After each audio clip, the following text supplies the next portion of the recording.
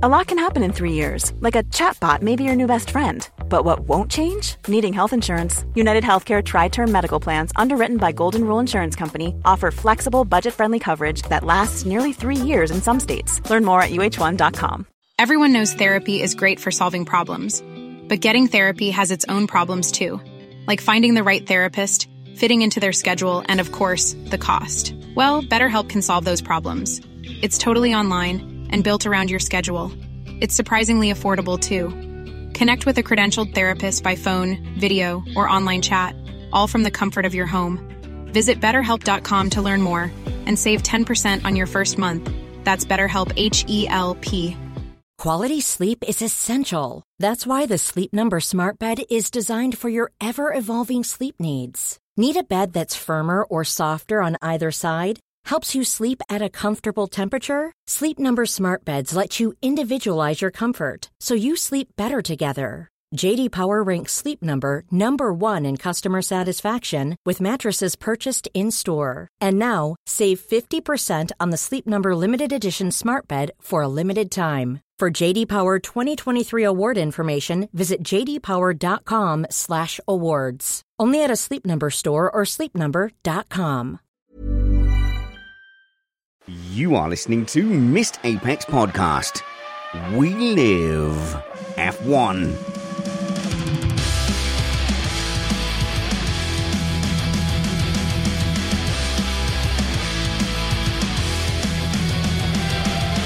Welcome to Missed Apex Podcast. I'm your host, Richard Reddy, but my friends call me Spanners, so let's be friends. We're dropping in midweek to update you on some things. So we're going to find out if there's been any movement in Felipe Massa becoming the rightful champion or whatever of 2008, and we'll also see where we think Andretti's bid is in the legal process and what might happen next. And we're going to lean on lawyer Peter Wright to help us with that. But first, Matt and I will be looking forward to the next race and asking, will Las Vegas F1 be rubbish or not? But first, let me remind you that we are an independent podcast produced in the podcasting shed with the kind permission of our better halves. We aim to bring you a race review before your Monday morning commute.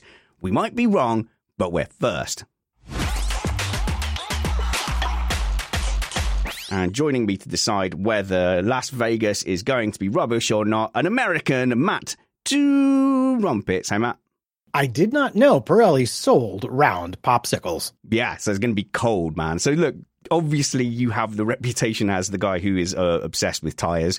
And this is the key thing to me, is that we are going to be running late at night with possibly single digit or close temperatures in the form of Celsius. So like 40 degrees Fahrenheit, 10 degrees Celsius, which is sort of unheard of, I think, in Formula One. So obviously I had to grab you for a bit of a Las Vegas preview, but we'll also be discussing why I'm not there, what the chances are of some decent racing, the track layout. Now we've both had a proper look at it, the time zones and all the rest of it. So why don't we start though, Matt? Let's fire into this track temperatures thing. Are the tyres going to work? Well, I hate to disappoint everybody, but outside of a very particular set of circumstances, most likely to be found at the very beginning of the race, yeah, they're going to work. And here's why. Everyone's been very focused on the actual temperatures in Las Vegas. Now, I've gone and looked at the forecast for Friday night, Saturday morning qualifying, and the following for the race. And it looks like mainly we're talking 12 to 14 C, which is 54 to 58 in freedom units. And while that is cold, we've actually had races that were colder, notably Nürburgring, the Eifel Grand Prix in 2020. Right. The ambient temperatures were 10 and the track temperatures were only 15 C. So we have seen cars working. And the thing to remember about this is everyone got focused on these very low temperatures and being at nighttime, but that track is going to be sitting out in the desert sunshine all day long, absorbing solar radiation. So the track will be warmer than the ambient temperatures. But even if it wasn't, remember, these tires live in tire warmers right up until they get chucked onto the car. 2 hours, 70 C, yet throw them on the car, out the car goes. they're not going to drop to ambient temperatures by the time they get to the end of the pit lane. All right. But those two you mentioned, the Eiffel Grand Prix, where was that? Yep. Where was that? That was in 2020 at the Nürburgring. Right. Okay. So Nürburgring is the Grand Prix circuit is quite front limited. If we talk about that, there's a lot of corners where you're under high load, long hairpins, lots of chicanes. So that might have given much more of an opportunity for the tyres to warm up. Now, we had a look at some onboards of the track layout, and like, wow, it is like the first sector of Baku twice with the big long straights, nearly nothing where you're going to be leaning on the front tyres. So lots of traction zones, but where are they going to get temps into the front? Well, obviously breaking into the slow corners, for the fast turns, the fast high speed turns. But I think it's worth noting that Pirelli has prescribed sort of unusually high pressures. I want to say like 24.5 and 27.5 by memory. I mean, these are like road car pressures. And the other thing wait. Why is that good or bad? It's basically, you're saying to me these pressure stuff, and I see you having lots of conversations in our private WhatsApp with the other guys about, the tyre pressures have dropped. I can't believe it. And I'm like, it's been so long now that I was too afraid to ask. I'll do it here. I don't really know what that does.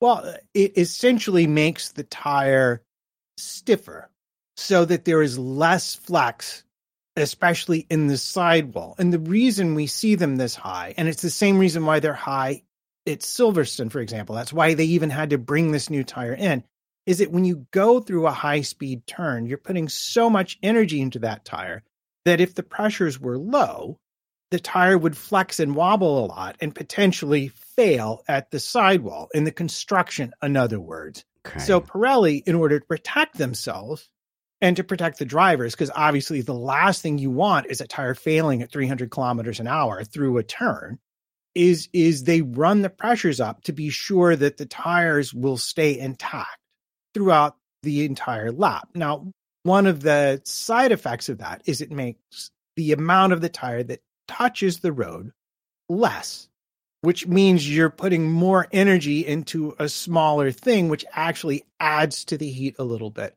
But there are other tricks. But the thing that I want to point out, though, is really what springs to mind is, do you remember the race in Australia this year? Yeah, the race of the many flags. And at the end, they did a standing start, and the tires had gotten cold because they'd been sat in the pit lane for the red flag. Yeah. And they did the standing start, and everybody got to the first corner, and not everybody figured out how to stop the car on those cold tires. If there's going to be a problem that's not caused by a red flag, I fully expect the start to be where that happens, because the cars are going to go around pretty slowly and sit for a long time, and they're going to be heavy and full of fuel.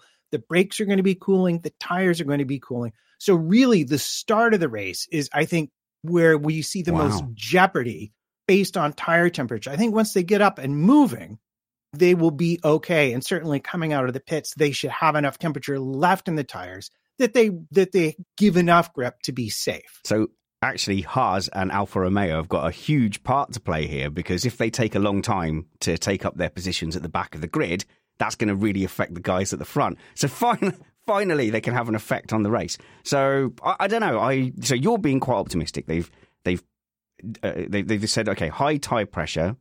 What's the disadvantage of that? I guess is less grip. Because less contact patch. So less grip and less flexibility. So it is harder to work the tires a bit at the higher pressure. So to me, that feels then like that's not going to help anything when you talk about a cold track. So is this really dumb to say a colder temperature in general on the track will give you less grip or more grip? But less heat. That's a real... but less heat. So the tires won't work as well. It makes it harder to keep at a certain point, it makes it hard to keep the tires in the window, especially, again, the other thing to look out for is if people try to run really long stints, as the rubber comes off the tire and sort of just mechanically being degraded by the asphalt, it gets harder to keep the core of the tire temperature up.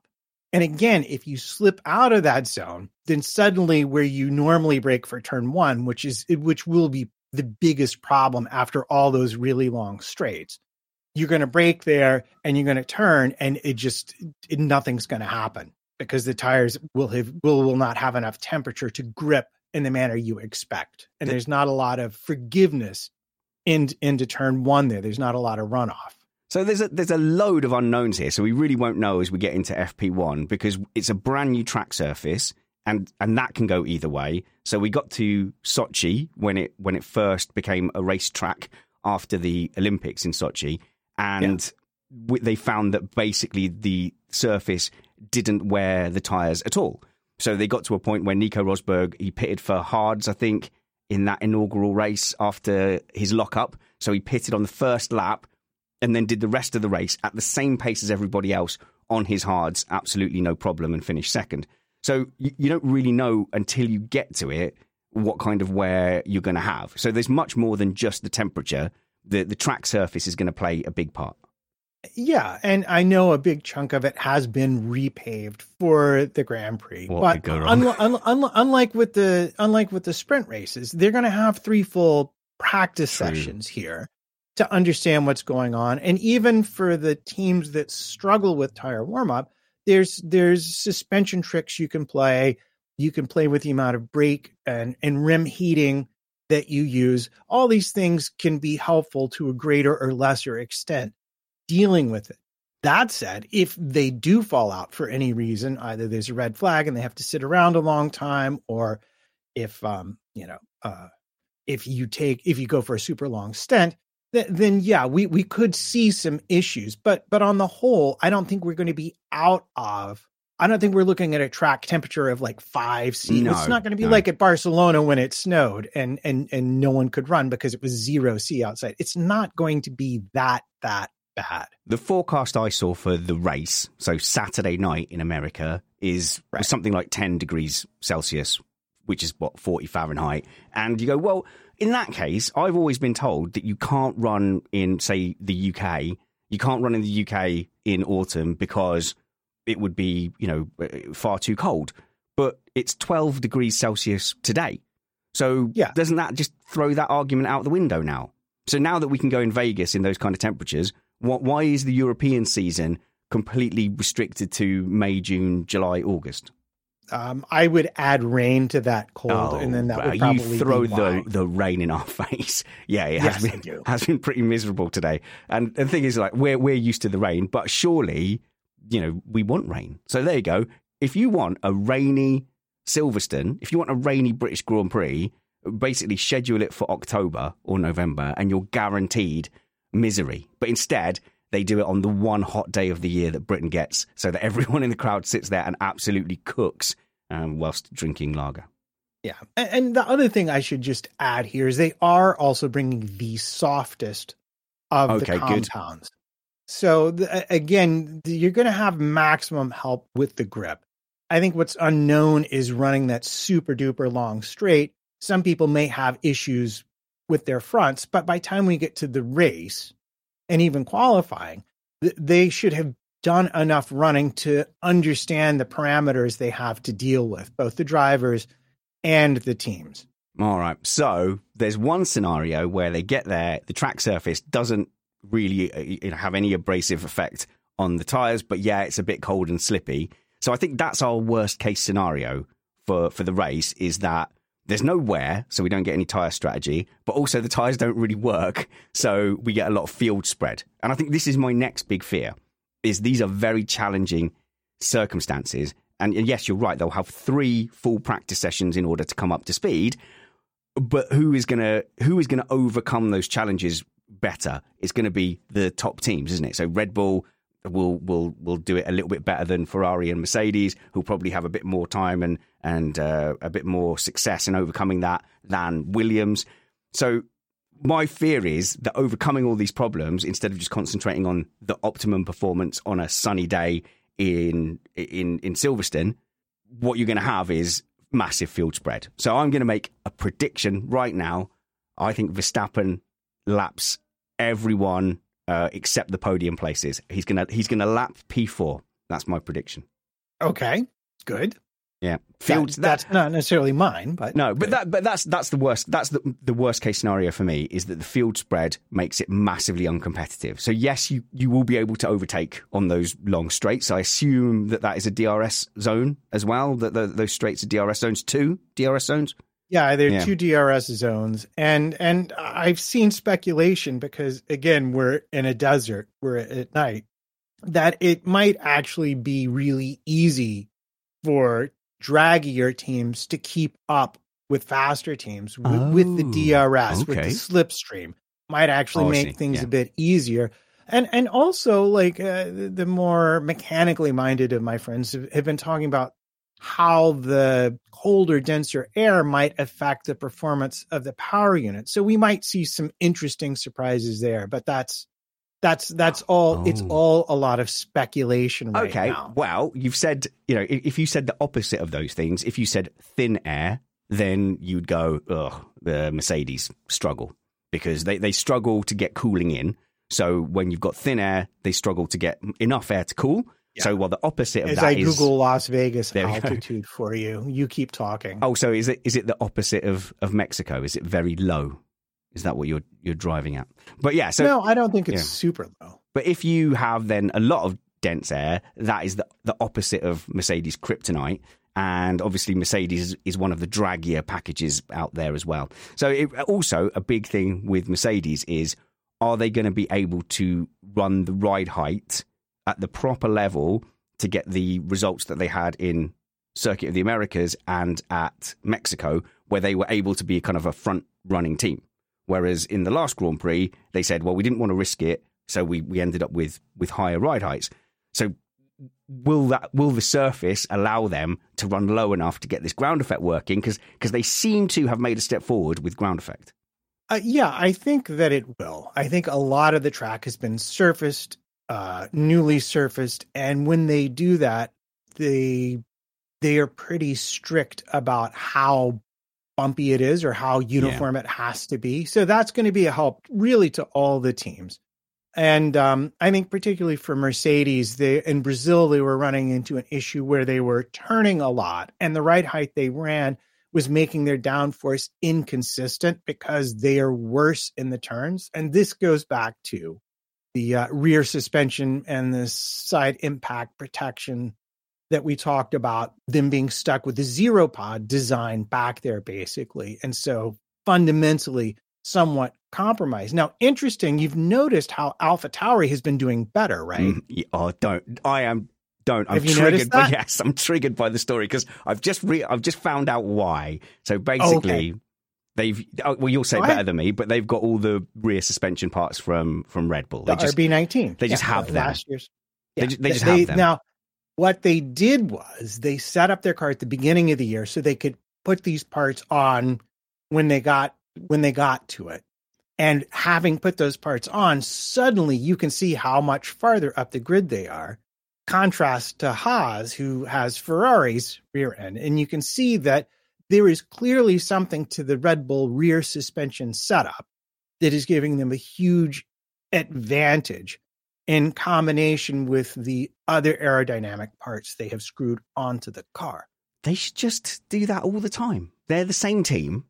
There's not two completely separate and independent teams. They're the same team. Orders can go up and down between those teams. Personnel can be swapped between those teams. The drivers are loaned between those teams. They are one 4-car team.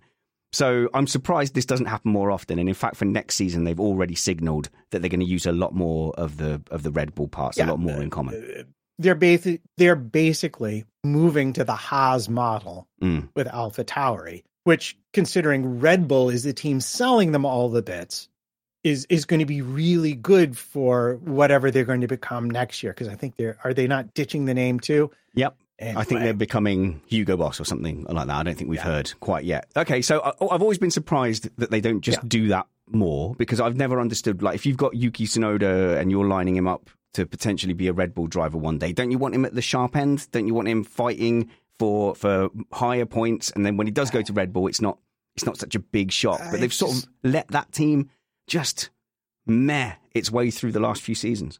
Yeah, I mean, because there are rules about who can move where and what they can talk about. And then also, for sponsors and who knows what the corporate parents really want here. Maybe they wanted AlphaTauri to forge their own identity, or maybe their technical team really believed it was better for them to keep things simple and rather than, like we saw with Aston, get completely lost when they borrowed the Mercedes concept. And they changed the rules a little bit, and Astons were like completely, okay, maybe not the first time that's happened, but okay, you get my point. Actually, that was my first instinct. I'm like, well, Aston Martin copied Mercedes and they got pinged for it. Why aren't AlphaTauri being pinged for it? But I quickly guessed that, firstly, Aston Martin didn't ask, did they? They just sort of nicked it with the brake ducts and the green Mercedes, or the pink Mercedes, wasn't it, when it was Racing Point?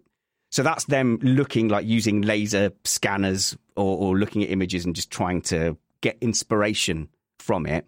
A whole lot of stuff got banned after that. Yeah. So this is more like a customer arrangement, which is completely legal and above board. Yeah. You'd be happy to know that however else you might decide to impeach the FIA as a regulatory body, they have fairly straightforward standards as to things you have to either own the intellectual property of or design on your own, and things you can buy from other teams as suppliers. And there's been a move to allow the midfield teams to buy more stuff to reduce the field spread and make things more competitive. And that's not a problem. That's a good thing.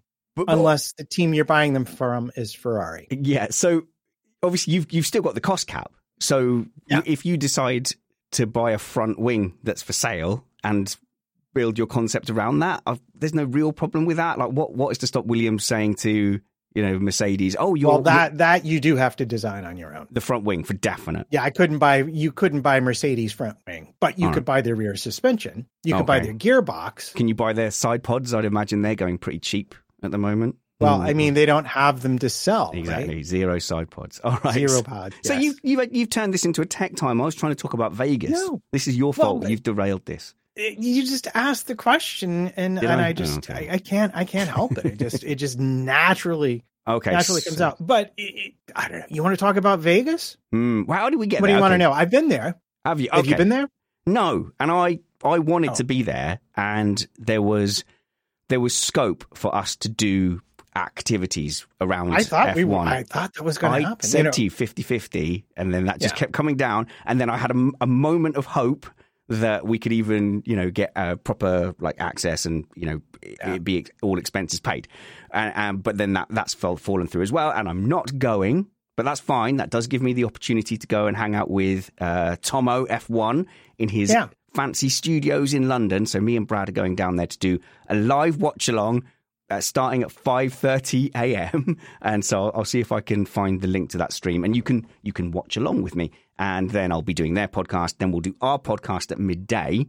And then that means, Matt, that you are watching a Grand Prix in your home country that starts at 1 a.m. your time. It might as well be in Australia, if I'm being honest. But this is crazy. This is the crazy part to me.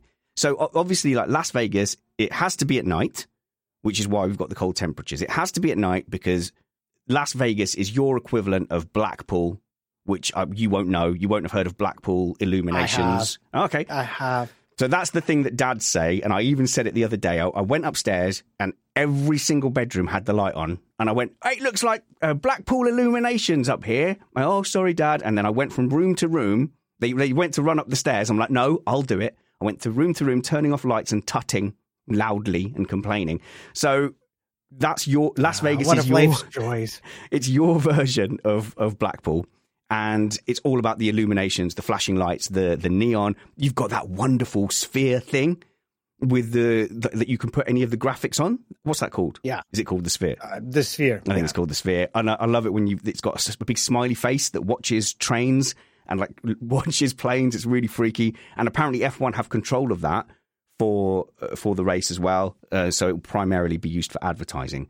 But that's what they're going for. It has to be at night so that it can be illuminated. Well, but the sensible outside of Monaco, like Singapore, like all these races they like the night races because they look good on TV. Yeah, so it's a destination Grand Prix. It looks good on TV, but you could also have it a little earlier if you wanted to not have it quite as cold. So, but the reason you can't do that is because F1, as American owned and as American centric the drive for new viewers has become, they are still not stupid enough to put on that race when Europeans are asleep. So if you did it a few hours earlier, so that it would be a 10 p.m. race for you, and it would be a 7 evening race in Las Vegas still, it would be 2 o'clock, 3 o'clock in the morning for us. So, you know, for Britain at the moment, it's 6 a.m. For mainland Europe, it is 7 a.m. So they still will not have it while we are sleeping. So that I think that's quite telling. And that's how they seem to have got themselves in this fudge where, yes, it's at night, tick, but the people in their own country on the East Coast are asleep. But it does mean that the Europeans can set an alarm at a somewhat civilized time. It's a real fudge how they've got to that point. Yeah, it is. And I think there's a bit of a move because that's not an unusual time for, like, say, a college football game out west to be on, or a basketball game. I think they're trying to capture a different sports market in that part of the country. Maybe. I don't know. I'm not quite sure what they're up to with this and whether or not it will continue to happen at exactly this time. But I watch enough of them. You know, Australia is bad. Japan, same thing. I mean, bad from an East Coast point of view, time-wise, not bad in terms of the racing, because that's pretty good, at least at Japan. It usually is. So if it was boxing, they would have no problem just having it at whatever time, and it wouldn't matter that the Europeans were asleep or had to stay up until 2 a.m. But F1, it still shows, you know, they're not willing to write us off just yet. We're still somewhat of a factor in the TV schedule. Yeah. Although I don't know, like you mentioned boxing, it wouldn't be surprising for like a championship bout to start pretty late. And I know, like, things like MMA oftentimes will go late if the big bout will be on pretty late at night. So if you're watching it, even on the East Coast, it might be an 11 o'clock or 12 o'clock start. So we're not too far off of that. And I think maybe that's the vibe they're going for, because it is in Vegas, where you have the championship heavyweight boxing fights for so many years.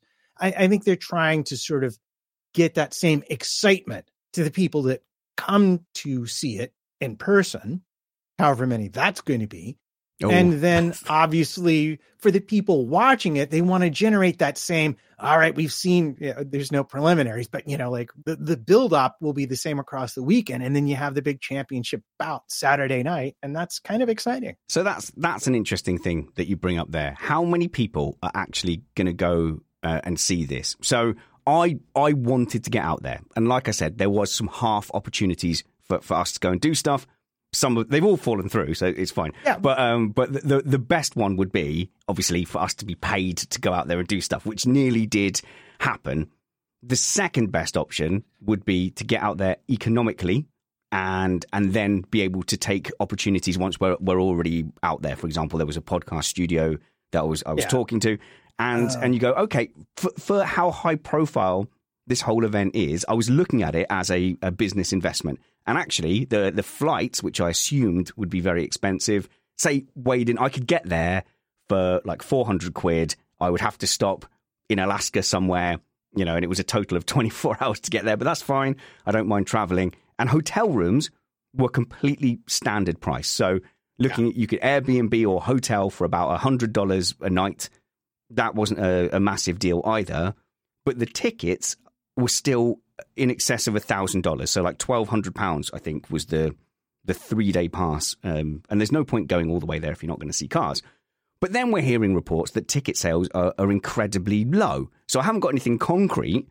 There was a newspaper article from the circuit representatives that were saying, we're expecting it to be sold out.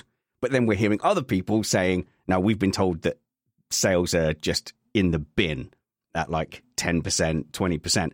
Like, even if they didn't sell 50%, that would surely be considered a failure. But what would be more annoying is to see empty seats in that grandstand when I would have paid a few £100, which to me feels like a very reasonable price to go and watch a Grand Prix. You know, the first Silverstone weekend I attended, one of the most popular Grand Prix in the world, it was £300 for a 3-day general admission ticket. To look at like £1,200, like obviously no. I don't know who's paying those prices, but like obviously no. And that feels like a fail if there's empty grandstand seats. So I don't know what that's doing for the city.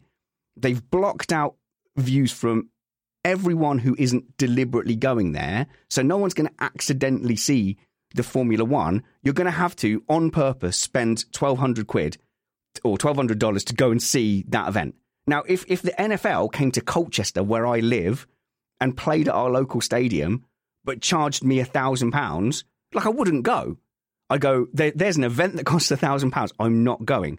So I really don't understand the pricing or bringing it to a city if it's closed off to everyone except people who would casually pay £1,200 to try a new thing. Well, I think, first of all, there are probably more people who will do that than you think there are. Where are they? Eat them. Eat those people. Well, please send us your money. Yeah. Patreon. Patreon.com/MrApex. Thank you. Yes. And we've had some new patrons this week as well. And it's been very nice to see because it makes me and Matt breathe in and out a little bit less heavy because we know that we can prioritize Missed Apex over other work. Thank you. But yeah, sorry. I went off on a rant there. Because I was just going to go. I would be surprised to see any empty grandstands. Really? I suspect. Okay. Well, it's they have this thing, surge pricing. Maybe if you've ever taken an Uber or Lyft at rush hour in the rain when it's cold, you've noticed that your 10-block trip costs you $7,000. But if you happen to be taking that trip in the middle of the day when it's sunny, it costs you $10. Well, I think they wanted to sell based on exclusivity. And it may be that all the super duper VIP stuff, they were like $50,000 packages being offered by hotels. Probably all of that is sold out because anyone who has the kind of money to say, yes, I can afford that is really not worried about spending that kind of money in any event. And it's a new thing and they'll probably want to be there. But what I will expect to happen is as we get closer to the event, I would expect those ticket prices to drop and or eventually people just to be let in for free to see it if they're really that desperate to get people in. I don't think they will be. Where they might be losing out is I think it's a thing certain operators will buy tickets and then offer packages based on those tickets. So the Aston team might offer a super exclusive VIP package. But most of the people who buy that might spend a little bit more money and do the super fancy thing. Or there'll be people who don't have enough money to do that and would never consider it.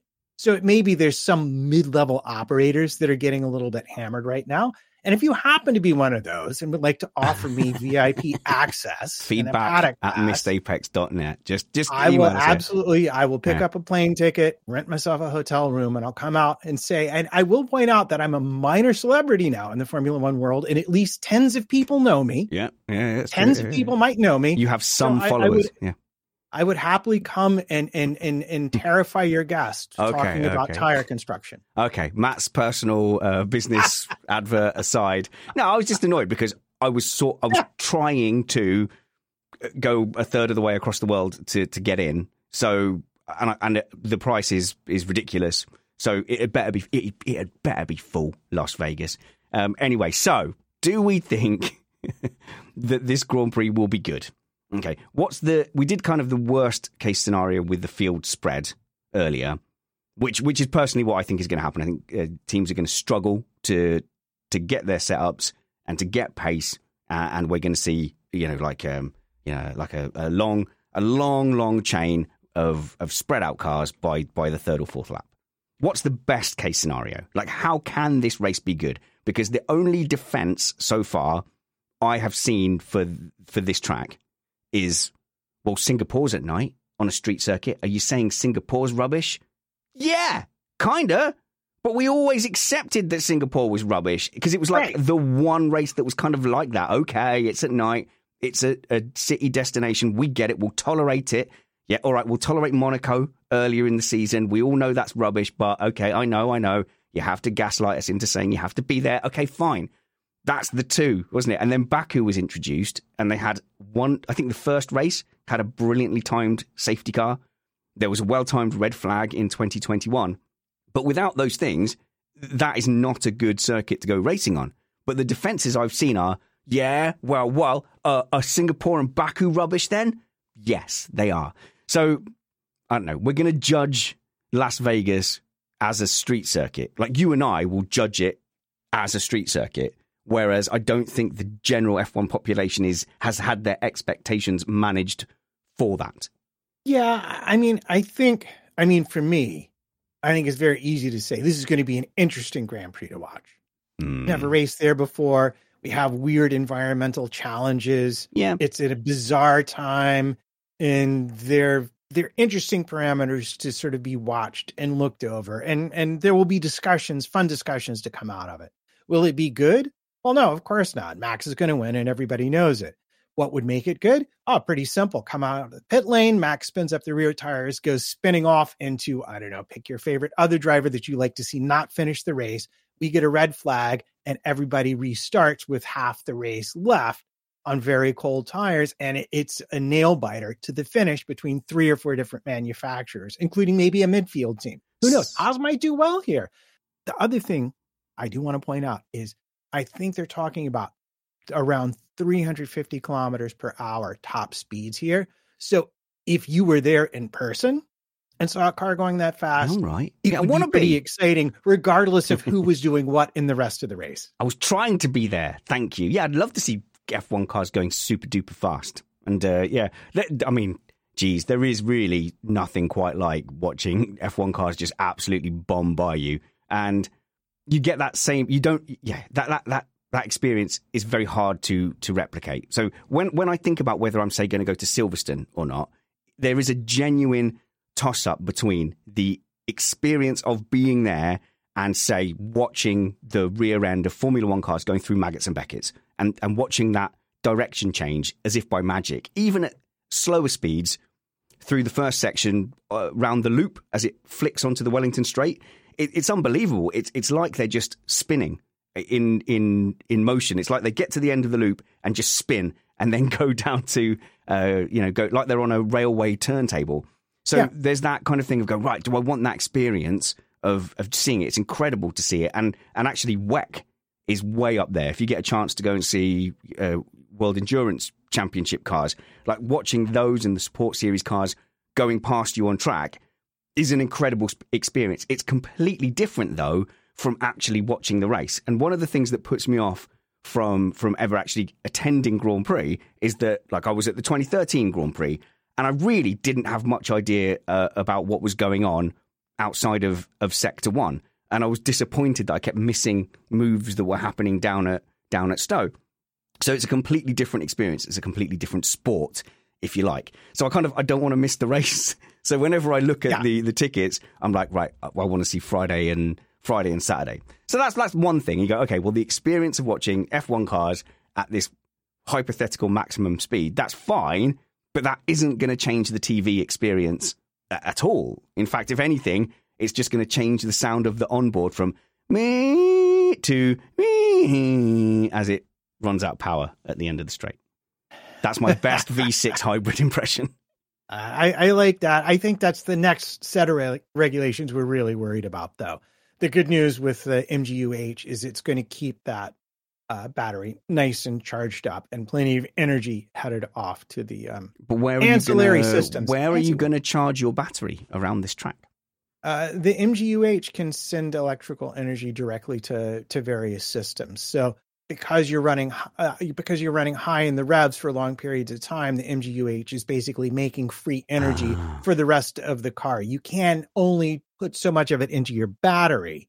Do you know what? I'm thinking of the MGU-K. You can send it other places for free. So I'm thinking of the MGU-K, aren't I? Where the kinetic battery, where you recover energy from braking. And that is the discussion about the next power unit regulations and whether or not there will be enough regeneration possible to create the amount of energy they want to use electrically, or whether or not they're going to have to parasitically run the internal combustion engine to charge up the battery a little bit on the straights. Well, it's going to be It's going to be sustainable fuels, though, isn't it? So I've been led to believe that is all going to be from crushing guinea pigs through a blender, and and there's so many guinea pigs that will be fine. Yeah, WEC actually uses discarded grapes from winemaking for their fuel now. Is it? Yeah, really? So it's 100%. Yeah, drop in, same energy density. Is that fuel that could have been wine? No, it's left over after the winemaking. Okay, that's fine. That's fine. Although I've had some wine that has tasted like fuel, it didn't come from France. So the best case scenario is drama, and that's but that's a problem, though, isn't it? So I mean, that's the same in Miami. And have we had a good race in Miami? No. Are most of the races in Baku any good? No. Do we get any good Singapore Grand Prix? Just that one where it was made good because Russell and Hamilton couldn't overtake Sainz, but generally, no, that's always a dud. So what we're hoping for is, and this puts us in a very, a bracket of fans that we wouldn't normally want to associate with. No, enjoy what you want to enjoy. But there are people who are there for the crashes and the drama. But I think that's all we've got. That's all we've got, I think, for this. I don't know. I think you've got Williams. Genuinely, this is a track that could really super duper work for them. Obviously, and much to your utter annoyance, you've got AlphaTauri with the potential with their updated aerodynamics. Come on, Yuki. To be, I mean, they're in a pretty serious battle, weren't they, for like 8th place with Alfa Romeo? Like that doesn't matter. There's nothing at stake here. No, that doesn't matter. The battle is Tsunoda versus Ricciardo. That is the battle for the soul of the Red Bull succession line. Yes, and so I mean, and there's always the perennial "how will Perez do at this track?" question to be answered. I don't want to play. Which he's been doing better. I think he's. The funniest thing to me, like, I'm going to completely derail this whole show here. That's fine. Is you gave me so much grief for talking about how, and Brad did too, but Brad just gives everybody grief, so I just ignore that. But genuinely, if you have been where Perez was, with as terrible as his performance was, and knowing that everything is on the line every time you walk on the track, to see him come back just to where he has is actually as a performer, I find that very impressive, because mentally it's hard to do. Like, once you're lost and you have to go out in front of the audience and you're going out there saying, I have no idea what's going to happen when I try to do this thing, and to go out there and to be able to get back to even a respectable level of performance in the race. I mean, like, Alonso showed him up a little bit, but that's Alonso in a too. much I mean, come slower on, car. It's not like nobody.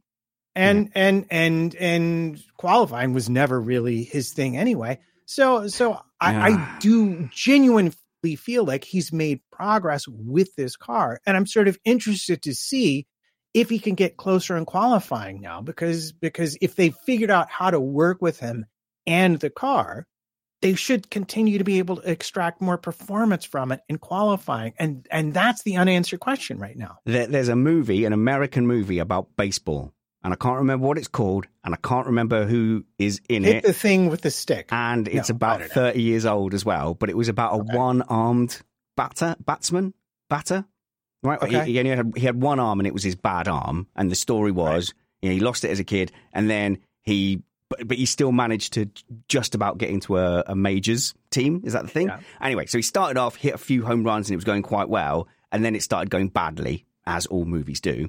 And it was going so badly that he kept not hitting it.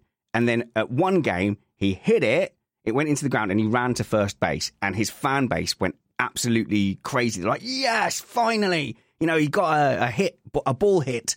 And then the coach turned around and said to the family, I think, they said, the fact that you're celebrating him getting to first base shows that it's over.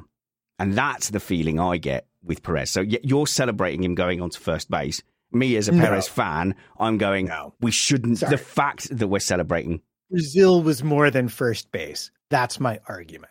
he got Brazil beaten was more than to the first podium. base. Yeah, was it the one before? I could see your point. Like, whatever. He finished in the top 10, yay. But Brazil fighting for a podium with Alonso and like genuinely fighting with him. And then Aston that clearly had a lot of performance. No, and coming from as far back as he did, which is, I know that's your first base. He came back from so far, but his qualifying was always suspect.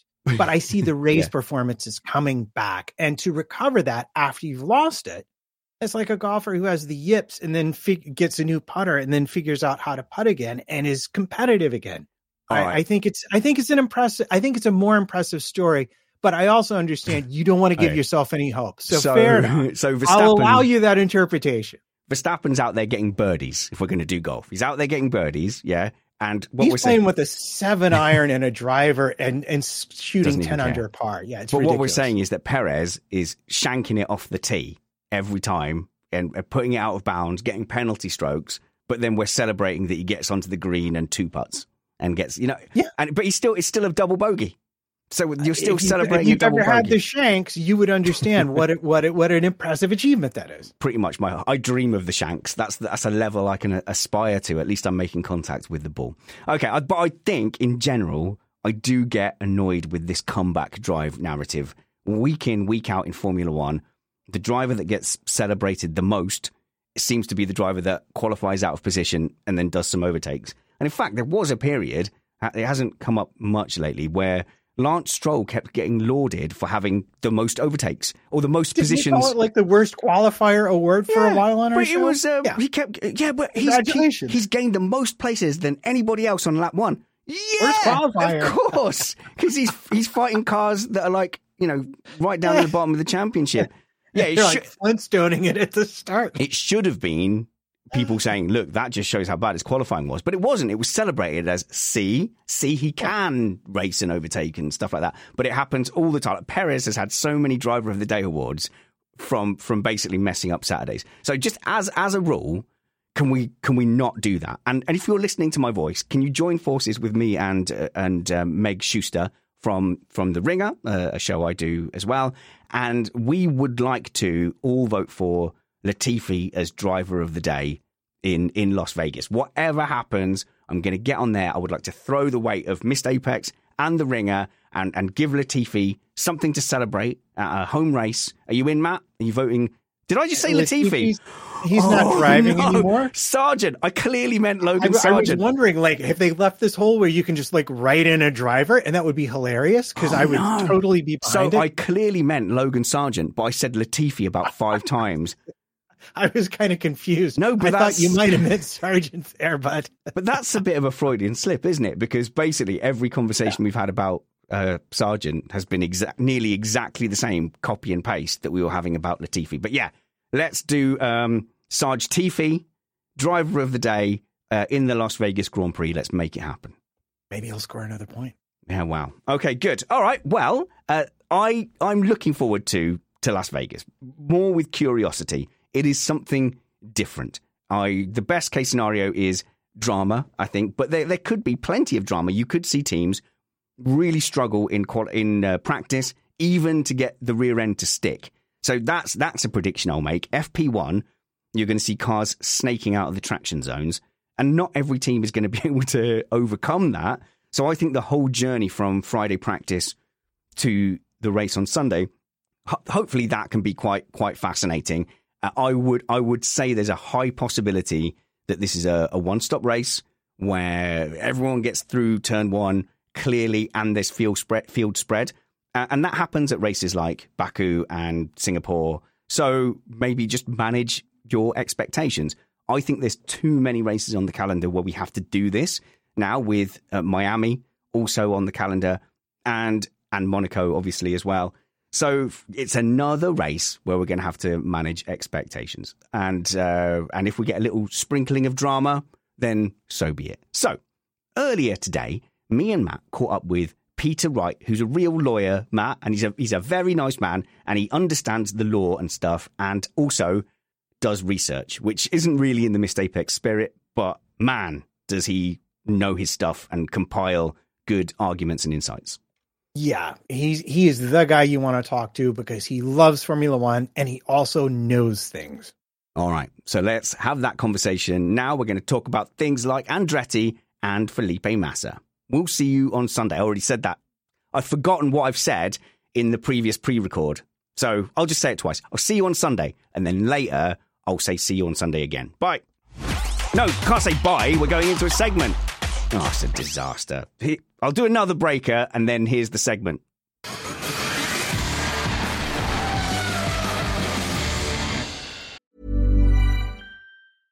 Everyone knows therapy is great for solving problems, but getting therapy has its own problems too, like finding the right therapist, fitting into their schedule, and of course, the cost. Well, BetterHelp can solve those problems. It's totally online and built around your schedule. It's surprisingly affordable too. Connect with a credentialed therapist by phone, video, or online chat, all from the comfort of your home. Visit BetterHelp.com to learn more and save 10% on your first month. That's BetterHelp, H-E-L-P. A lot can happen in the next 3 years. Like a chatbot may be your new best friend. But what won't change? Needing health insurance. United Healthcare Tri-Term Medical Plans are available for these changing times. Underwritten by Golden Rule Insurance Company, they offer budget-friendly, flexible coverage for people who are in between jobs or missed open enrollment. The plans last nearly 3 years in some states, with access to a nationwide network of doctors and hospitals. So for whatever tomorrow brings, United Healthcare Tri-Term Medical Plans may be for you. Learn more at uh1.com. This is Paige, the co-host of Giggly Squad, and I want to tell you about a company that I've been loving, Olive & June. Olive & June gives you everything that you need for a salon-quality manicure in one box. And if you break it down, it really comes out to $2 a manicure, which is absolutely insane. It's also so easy to get salon-worthy nails at home with Olive & June. The difference between how your nails used to look when you did them yourself and now with the Mani system is a complete game changer. The best thing about Olive & June, too, is it's a quick dry. Dries in about 1 minute, lasts for 5 days, and full coverage in up to 1 to 2 coats. Visit oliveandjune.com/perfectmani20 for 20% off your first system. That's oliveandjune.com/perfectmani20 for 20% off your first system.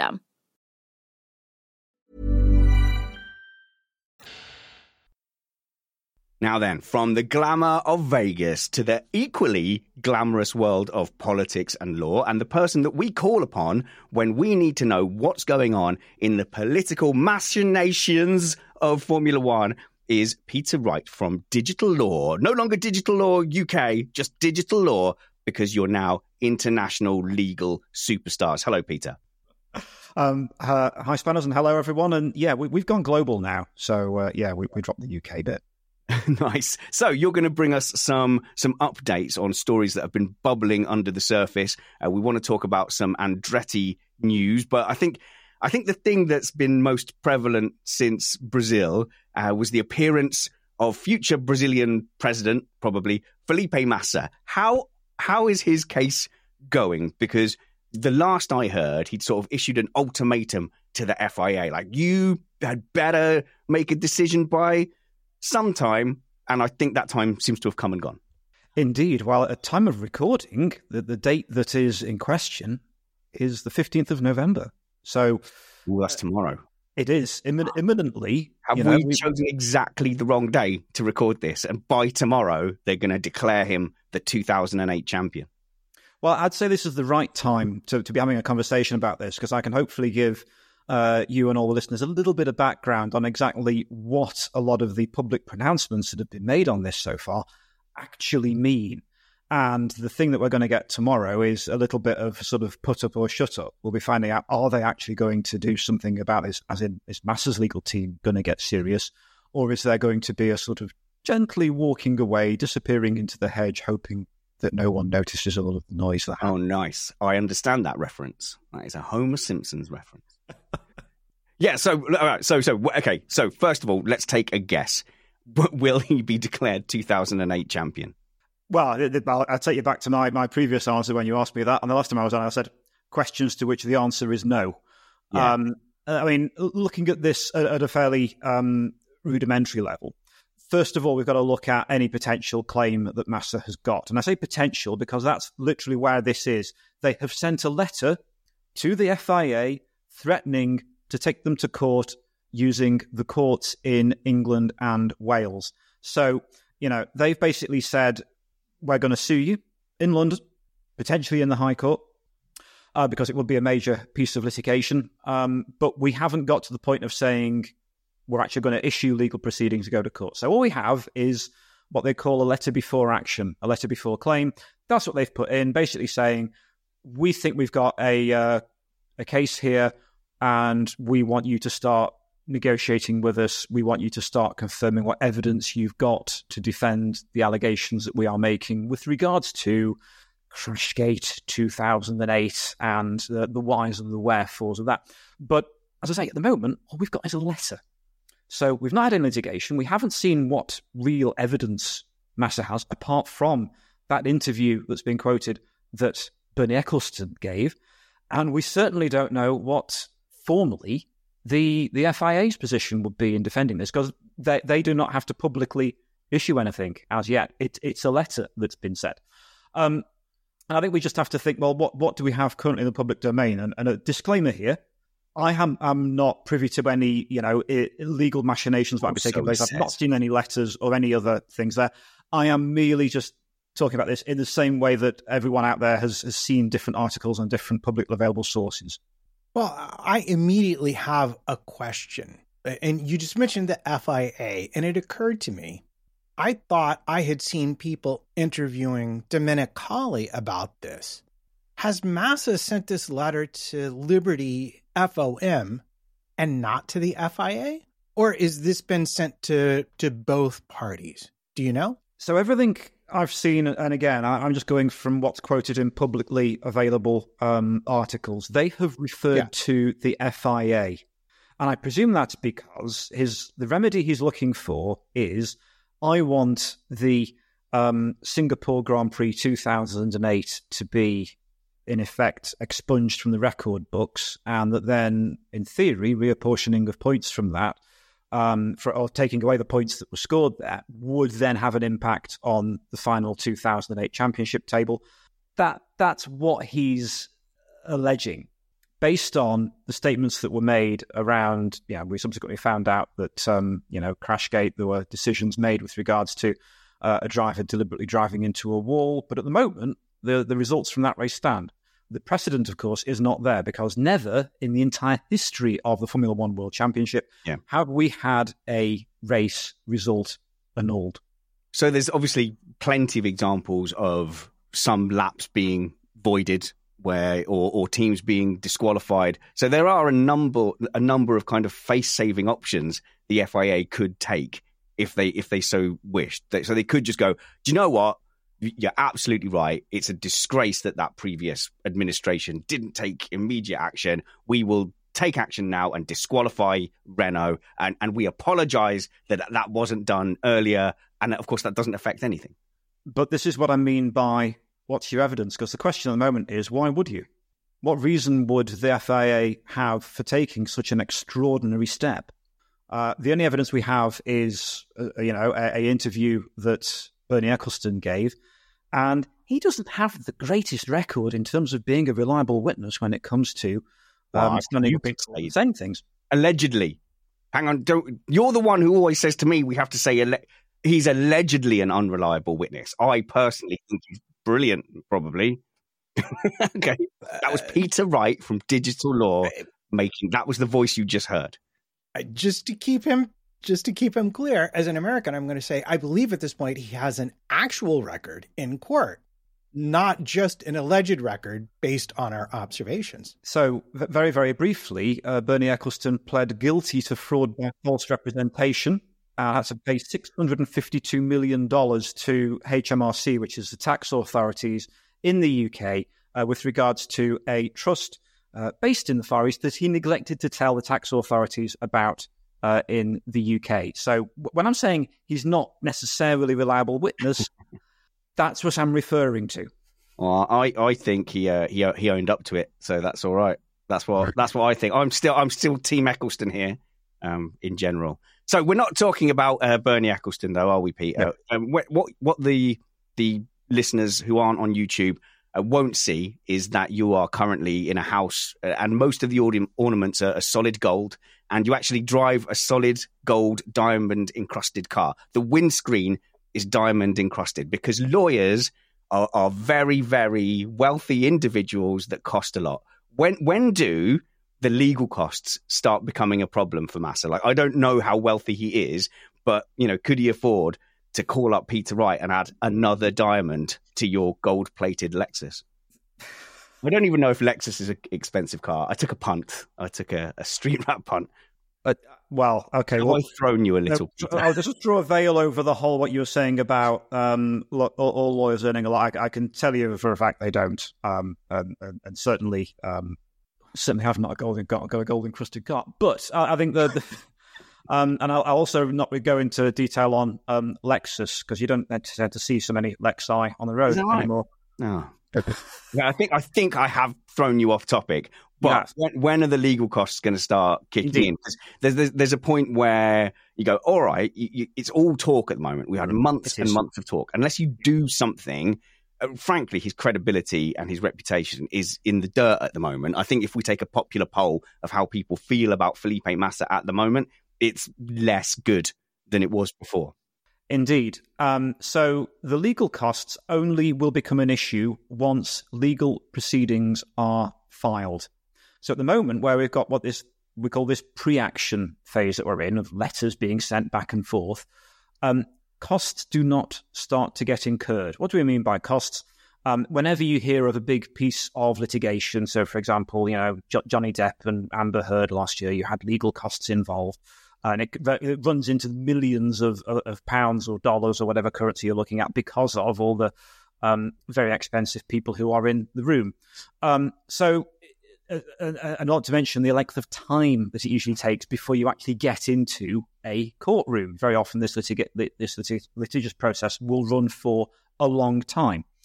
But at the moment, let's say we have not got legal proceedings. What do I mean by that? Legal proceedings start when a party goes to court and issues a claim, files a claim form that says, I have a claim. You know, I, Felipe Massa, have a claim that I should have been world champion in 2008. I'm very upset about it. And this is the basis for my claim.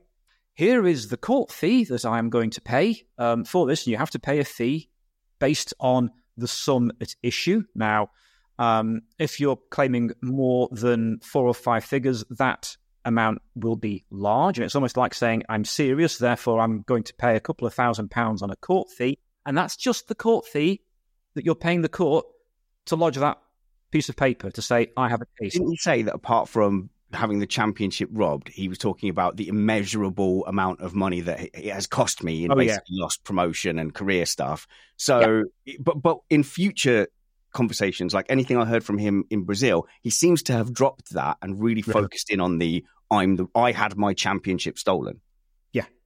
And I think that probably suggests that he has difficulty in accurately saying, well, this is the position I would be in if I had actually won the world championship in 2008. You know, you can point to Jenson Button and say, oh, look, Jenson won one title the year after, and he's now doing this and that and the other. But of course, Jenson had a very different career both before and after his world championship and has gone in a different direction. So you can't really compare apples and oranges, can you?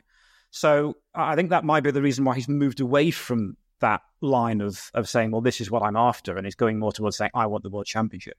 But the thing here is that even to get to the point of drafting that form, he wouldn't write that himself. He would instruct his very expensive lawyers, his global legal team, which he referred to previously, and you know they would be drafting that form and in theory putting together witness statements by Massa saying, this is how I've been in fact impacted by this. This is how unfair it was, blah, blah, blah. Supporting witness evidence, documentary evidence, probably sitting down and getting a detailed statement from Bernie Ecclestone. That's not going to come cheap, is it? So you can quickly see where all of the costs would start to escalate in a massive way. Even just Felipe Massa's costs in putting this case together. Before you then look at the FIA incurring a huge amount of costs to defend said claim. So that would all begin to snowball, particularly over the long period of time this would take. So I'm immediately, from an American litigation point of view, curious if he were to bring this claim and it were to be litigated and thrown out in certain cases in the U.S. as a plaintiff, bringing a case that had no merit, ultimately, you might be found liable for the expenses of the defendant. So is it the case that if he does pay his money and take his chances, so to speak, because we are going to Vegas after all, that he might be on the hook to pay not just his own, I'm assuming, fairly massive legal fees, if we're going to grant that there's not somebody in the background bankrolling this, because that's something that's possible in the U.S. too. Is it possible then that he could be on the hook for both sides of this legal action should it come to court? Yes. If it got as far as going to court, and if he were then to lose, and even then if you lose, you don't necessarily end up paying the other side's costs. That is a decision that the judge would take, and that would be dependent on the conduct of the parties and various other issues that will be taken into account. But I think it's also worth mentioning here that even to actually get to the point of having the day in court, we'd be talking about that being years from now. We've currently got a delay in the courts, which you had courts in the UK were slow anyway. Then we had the pandemic. So it would take years for this to get in front of a judge, and it would be a complex case anyway. So I think you'd be looking at a good 3-4 years to get there. So I think we're close to being done with kind of an update on this, because we're still awaiting this decision that's meant to be, of the 15th of November deadline. Yes. Is there anything the FIA could answer that would just kill this? So could the FIA turn around and go, do you know what? We've judged it and we are going to cancel the Singapore Grand Prix. I know there's no precedence, but we've just decided to do that to make this go away. Like, is that a technical possibility? No. Oh, why? I don't think they'd end up doing that just based on threats that have been made in correspondence. Right. At the moment, in that letter, basically Massa and his legal team will have said, we want disclosure. We want to know what you knew about that race in 2008. We want to see the reports from the stewards. We want to see, even emails and or WhatsApp messages or SMSs that were exchanged at the time. Probably wasn't even WhatsApp in 2008 after all, but they'd want a lot of contemporaneous evidence, because at the moment, they're sort of saying, look, we've got this issue, but we need disclosure from you. We need all of this evidence actually for us to make our claim. So it's a bit of what we call a fishing expedition. They're wanting to get evidence from the FIA and FOM so they can then look at thinking, well, will we go ahead and actually make a claim or not? The chances of the FIA turning around and saying, you've sent that letter, and go, you're absolutely right, we'll give you that, I just don't see it happening. Okay. No, fair enough. So the likely outcome is that FIA are going to say, okay, no, we're not going to take any action. Please proceed with whatever it is that you're going to do. And so this is now going to, so once that deadline passes and they go, nah, that's it. We're on this 3-year roller coaster, and it becomes the least interesting topic ever, apart from we're going to have to hear from Massa every Brazilian Grand Prix talking about it. Yeah, so that's the most likely outcome. Great. Well, I mean, I'm glad we got the update, Peter, but it isn't the most thrilling. Actually, Matt, go on. Yeah. I do have one question for you more. The thing that is that I'm wondering most about, although, again, like as you say, if this is mostly going to be a fishing expedition, they're hoping to get to discovery and find something that's more of a smoking gun that might work for them. And even then, if you look at how normally, like you say, oh, well, we'll throw them out of the championship, it doesn't change. The only way that I recall the result really changes is if you basically give Felipe Massa the position he was running in before his car caught fire in the pit lane. And I don't know why they would do that, because the whole rest of the race happened after that crash. But aside from that, in the FIA boilerplate, there is set out a court of appeals that you can go to as long as you present new evidence. And fundamentally, it would seem to me that this statement from Bernie Ecclestone that he since has disavowed would technically be that. Is it reasonable, or why is it that they think that a court in England will simply ignore the process already set out for him to start on from a legal point of view, questioning stewards' decisions, and just say, oh, well, yeah, you did sign that agreement as a participant, but we're going to ignore it and just let you come to our court and we'll adjudicate it here. I think you're quite right. There would be that issue on jurisdiction. There is also an argument, don't forget here, on the sheer length of time. Certainly with regards to the law in England and Wales, you have something called limitation. If you were trying to sue on something 6 years after that happened in relation to anything over, say, a contract or an incident, your statute barred, you're time bound. You can't turn around 10, 15, 20 years later. You can apply to the court and say, I want you to consider this. But the judge has to think, well, actually, there's a real good reason why we should disapply what the law says with regards to limitation. There is probably a similar thing with regards to what's in the FIA statutes there, Matt, as well. And that could actually dictate the reason why he's coming to the court, the High Court, because he knows full well that limitation means he simply can't do it there. And I think that's part and parcel of what we're dealing with here. Even before you get near that 3-year process, I say limitation would come to play. That could take you 2 years to sort that out. Well, I can't wait to watch this slowly unfold. But I think it's great to get that update, because I think the update is that this is as a story is pretty much dead from an interest point of view, and at some point in 2028, it's not your fault that that's the case. And I appreciate the update. I'm not like, no, Peter, why did you bother? Because I think people got this feeling like something's going to happen imminently, and what you've done is you've managed our expectations for that. It didn't come out like that. It came out like, thanks a bunch, righty. That's what it came out as. I accept that. All right, let's move on to something that is realistic and might happen slightly sooner. That's my breaking news sound. As Matt, you brought me some breaking news via Chris Medland's Twitter account, which is where most news comes from. Well, that's where all news comes from for those in the know.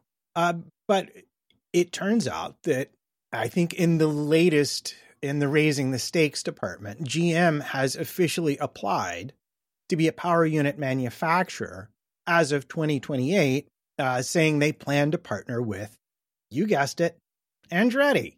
So it's just one more, because we've also heard, that maybe there had been some approaches to GM. Gee, wouldn't you really rather work with one of our other teams that already exists and not this silly Andretti startup that will probably be crap anyway?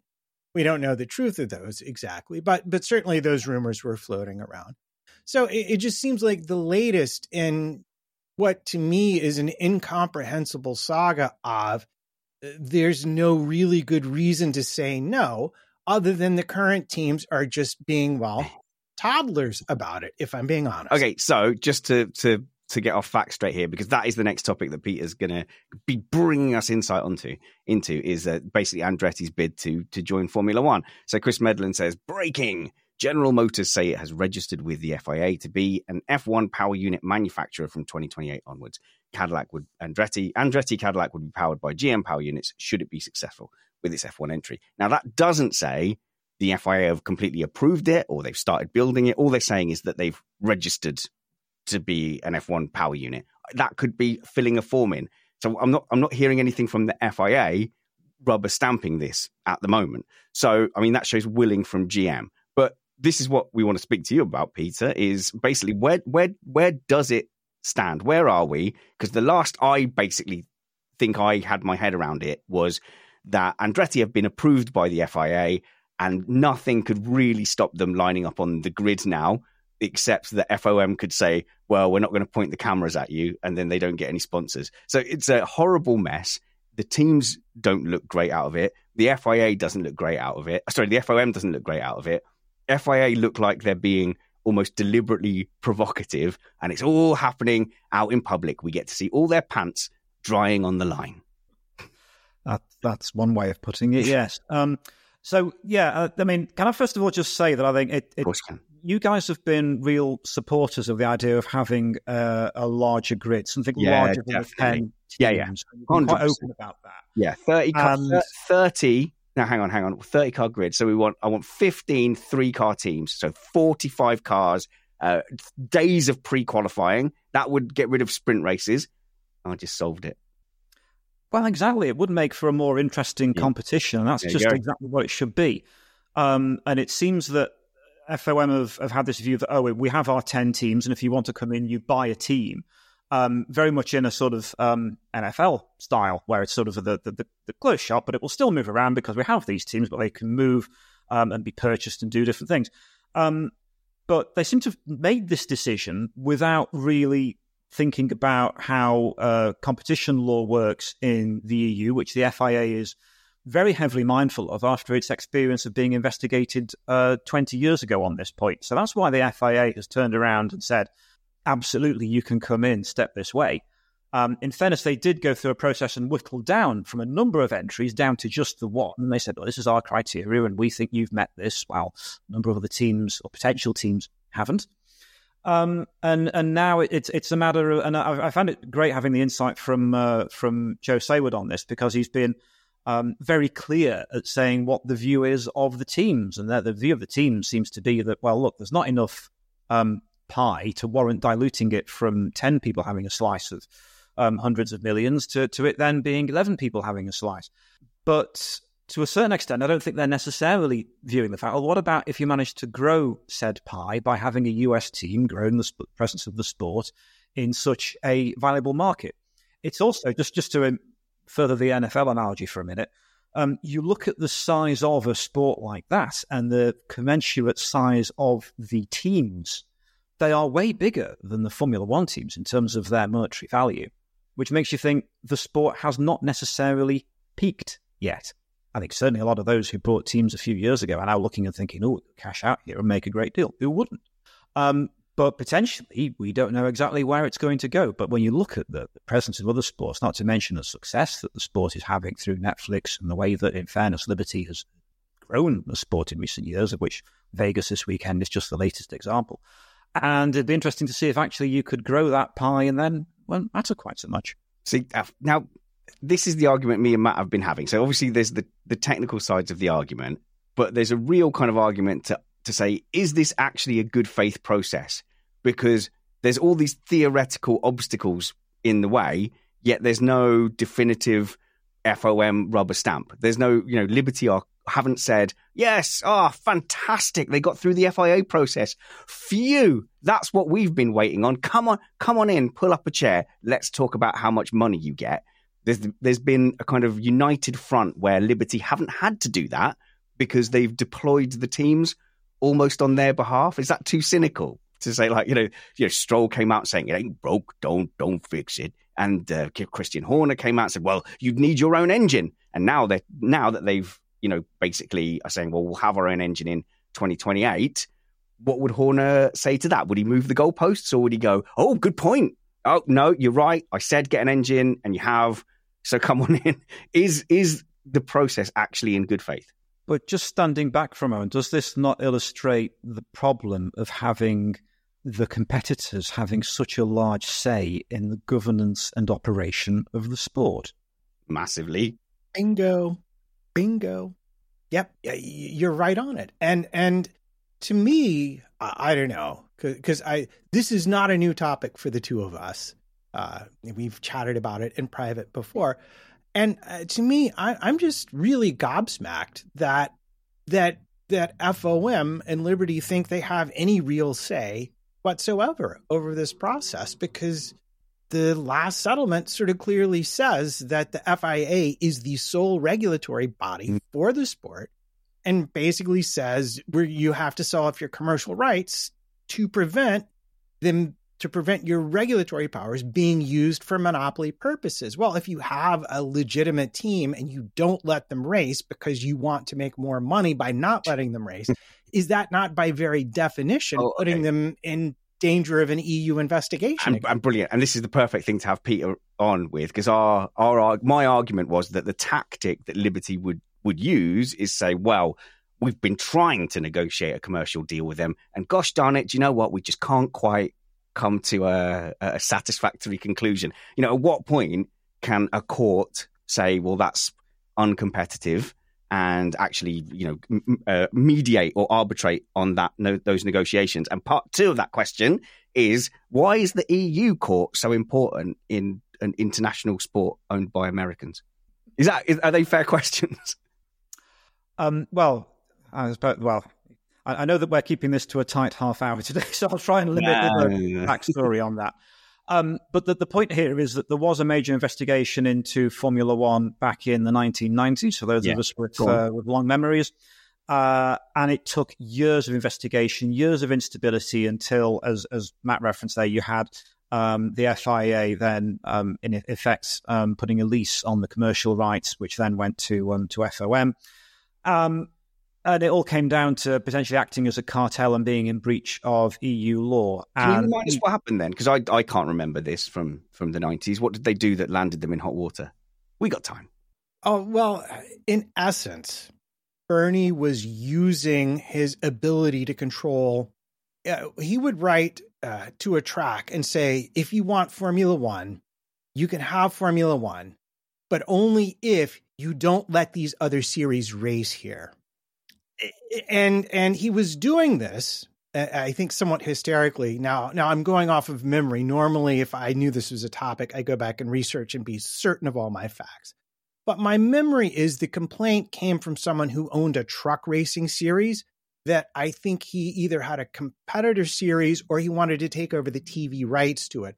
So in essence, he was making sure they couldn't go to any good tracks and essentially trying to, but then they wound up making some third-party deal. And by the time this actually got settled, it wasn't really an issue anymore. But those are, in essence, the tactics that were being used.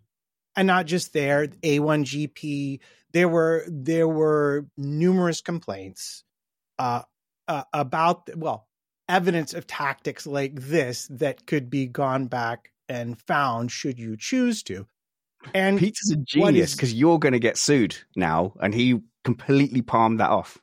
But what I love about this is the original report to the FIA was about them wanting to change their own regulations post Senna, post Imola.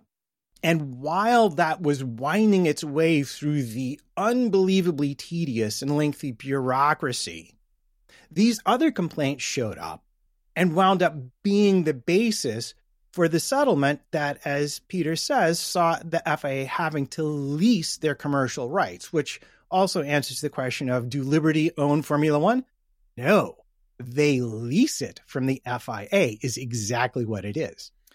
And indeed, you've then got the FIA solely in there as the regulator. And again, Joe Saward has given us great history on the issues there and the tensions between the teams and FOM, Liberty wanting to go in a certain direction and then saying, it'd be quite nice if we could just get rid of the FIA and their awkward stewards and administrators because we don't agree with some of the decisions that they make. Well, let's not relitigate some of the problems that have happened there. But as Matt rightly says, can't really pull that relationship apart due to this precedent and rather painful history that Formula One as a whole has gone through in order to reach the position that it's in now.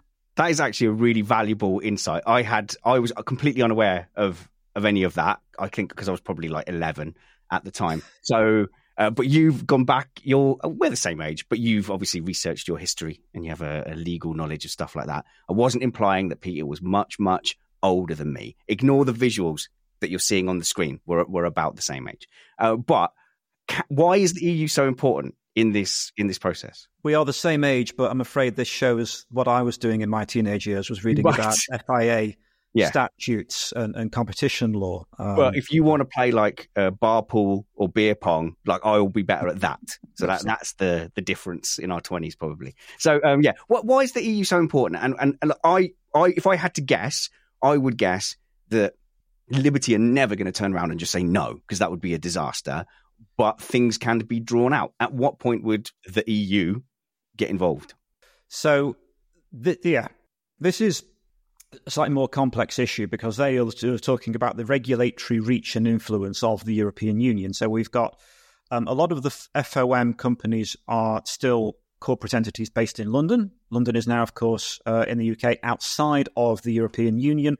But the UK does have a trade and cooperation agreement with the EU, but quite explicitly that excludes a regulatory reach from the European Union. However, we have teams based in the European Union, notably Ferrari. We have consumers based in the European Union, a couple 100 million people who do like to watch Formula One and are perceived to be a sufficiently important market for races like Las Vegas to be taking place in the middle of the night to make it watchable for an EU market. And we've had start times shifted so that it's not quite so early for EU viewers to have to set their alarm clocks for. So from that point of view, you've then got the sort of collective, the EU looking at that, and therefore the rules that the EU has in relation to that market therefore become more important. You've also got, and I think this is something that sometimes probably are not understood quite so much, is the fact that the European approach to regulation is to do these investigations and to be quite proactive. They will, just on the back of, as Matt was saying there, a complaint will be enough for them to mobilize quite significant resources into investigating, reaching a decision, looking at enforcement. That enforcement can be very, very large, and coming out with fines and measures and saying this is what you'll have to do in order to play in our marketplace, which I know is very, very different from certainly in the US, where, for example, if the federal government wants to regulate something or a federal government agency wants to do something, you very often got to drag that party all the way through court and go through that lovely litigious process that we were talking about earlier on. So I know that this isn't, I suppose, as accessible or understandable an issue when it comes to regulation like that for those in many other countries around the world. But that's why the EU's approach, and that's why, with it being potentially quicker than having to go all the way through court, that's why, again, FOM and the FIA are being a lot more alert to the threat of potentially being in breach of EU law than they might otherwise have been. But FIA, so with Mohammed bin Sulayem as the president, they're clear of all of this because they've said yes. Yeah, so now it is just Liberty Media that is at risk of running into a foul of any competition law. So if we get the feeling that Liberty don't really want Andretti in, and when I say Liberty, that's Liberty and the teams as a, this is speculation from me. Liberty and the teams as a super team of 11 entities are all like, no, and they don't want it. How long can they drag it out before somebody gets involved? Because you've only got to drag this out for a season or two before you're really scuppering them for the next regulation set, for example, and just making it commercially unviable. You keep dragging it out to the point where they just go, do you know what, then I'm not playing. Or do they have enough money to grid up and have Liberty Media not point the cameras at them? Yeah, and I mean, to a certain extent as well, I talked about a disclaimer earlier on. I think the disclaimer here is that we haven't seen a copy of the Concord Agreement, which is the confidential agreement governing the commercial relationship between the teams and the FOM and in turn the FIA. And we haven't seen that as a confidential document. If you write to the FIA or the teams and say, can I have a look? They tend to reply very nicely and say no, because it's a commercial confidential document. But that governs a lot of the questions we're asking here are governed by what's in that document, and it is currently being renegotiated for another term. So, of course, Andretti are not a part of those negotiations. They'd like to be inside rather than outside. But you make a good point there about negotiations for new Concord are moving on. The new regulatory settlement, as well as then new rules are always being considered all the time. And unfortunately, they're in this position of being outside. But I think there's also, when we look again at what Formula One is now, you've talked about GM coming in, Chris Medland's story, that's great. We'll have more manufacturers, one of the world's biggest manufacturers coming into F1. We've got Audi coming in, again, from another one of the world's biggest manufacturers. There's a lot of corporate interests here. Those corporate interests would not like to join a sport where there is a potential EU regulatory investigation on the horizon. So I think people are going to want to get this thing settled, certainly in those boardrooms where they're making decisions that are going to be to invest hundreds of millions of dollars and euros every year into a sport. I think you're going to want stability. You're not going to want uncertainty like this in the background. I think at this point it's actually incredible that GM have dug in and backed Andretti as much as they have. And I think that's a sign of clearly the bond they have with Andretti and also the respect with which Michael and Mario Andretti are held. And also the fact that Ford is already on board in this sport, and they don't want to be left behind as it becomes more popular. In the US, we've seen other manufacturers, Mercedes, come in, do very well, capitalizing on their success and participation in Formula One, and GM will not want Ford to have that kind of an advantage. And I think that may be part of the reason that we heard this, as Spanners points out, announcement about 2028 that's more of an intention than a done deal at this point. But it is more leverage for them. Okay, Peter, just to end then, guess. Andretti on the grid, yes or no, and when? Put your fan hat on, take your lawyer hat off. Right, yeah. When and if and how? So I'd like to see Andretti on the grid. That's not the question, Mr. Wright. Just let me finish. I'm badgering the witness. Even if the argument is, they'll be at the back of the grid. Well, let's find out. There's no point saying, this is definitely where they'll be.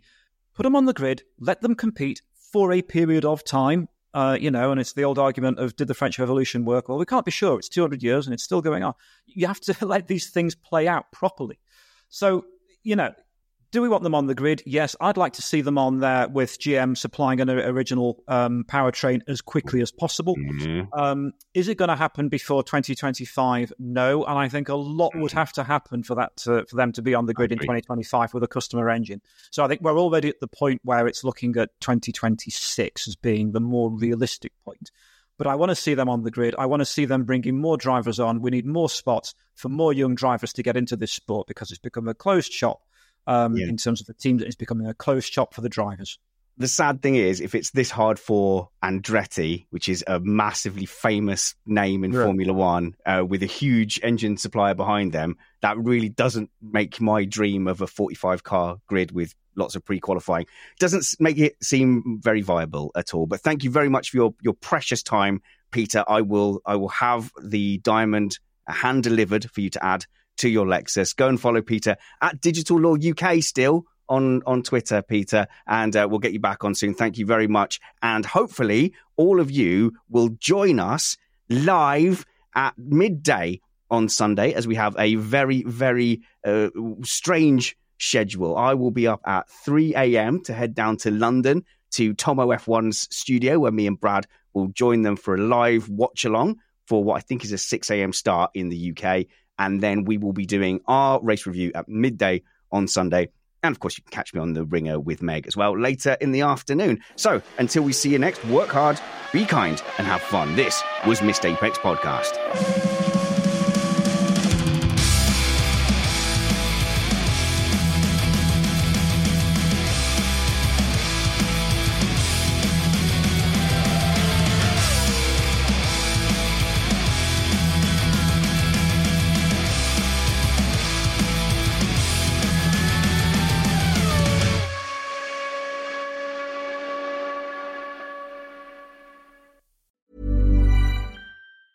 Hey, it's Danny Pellegrino from Everything Iconic.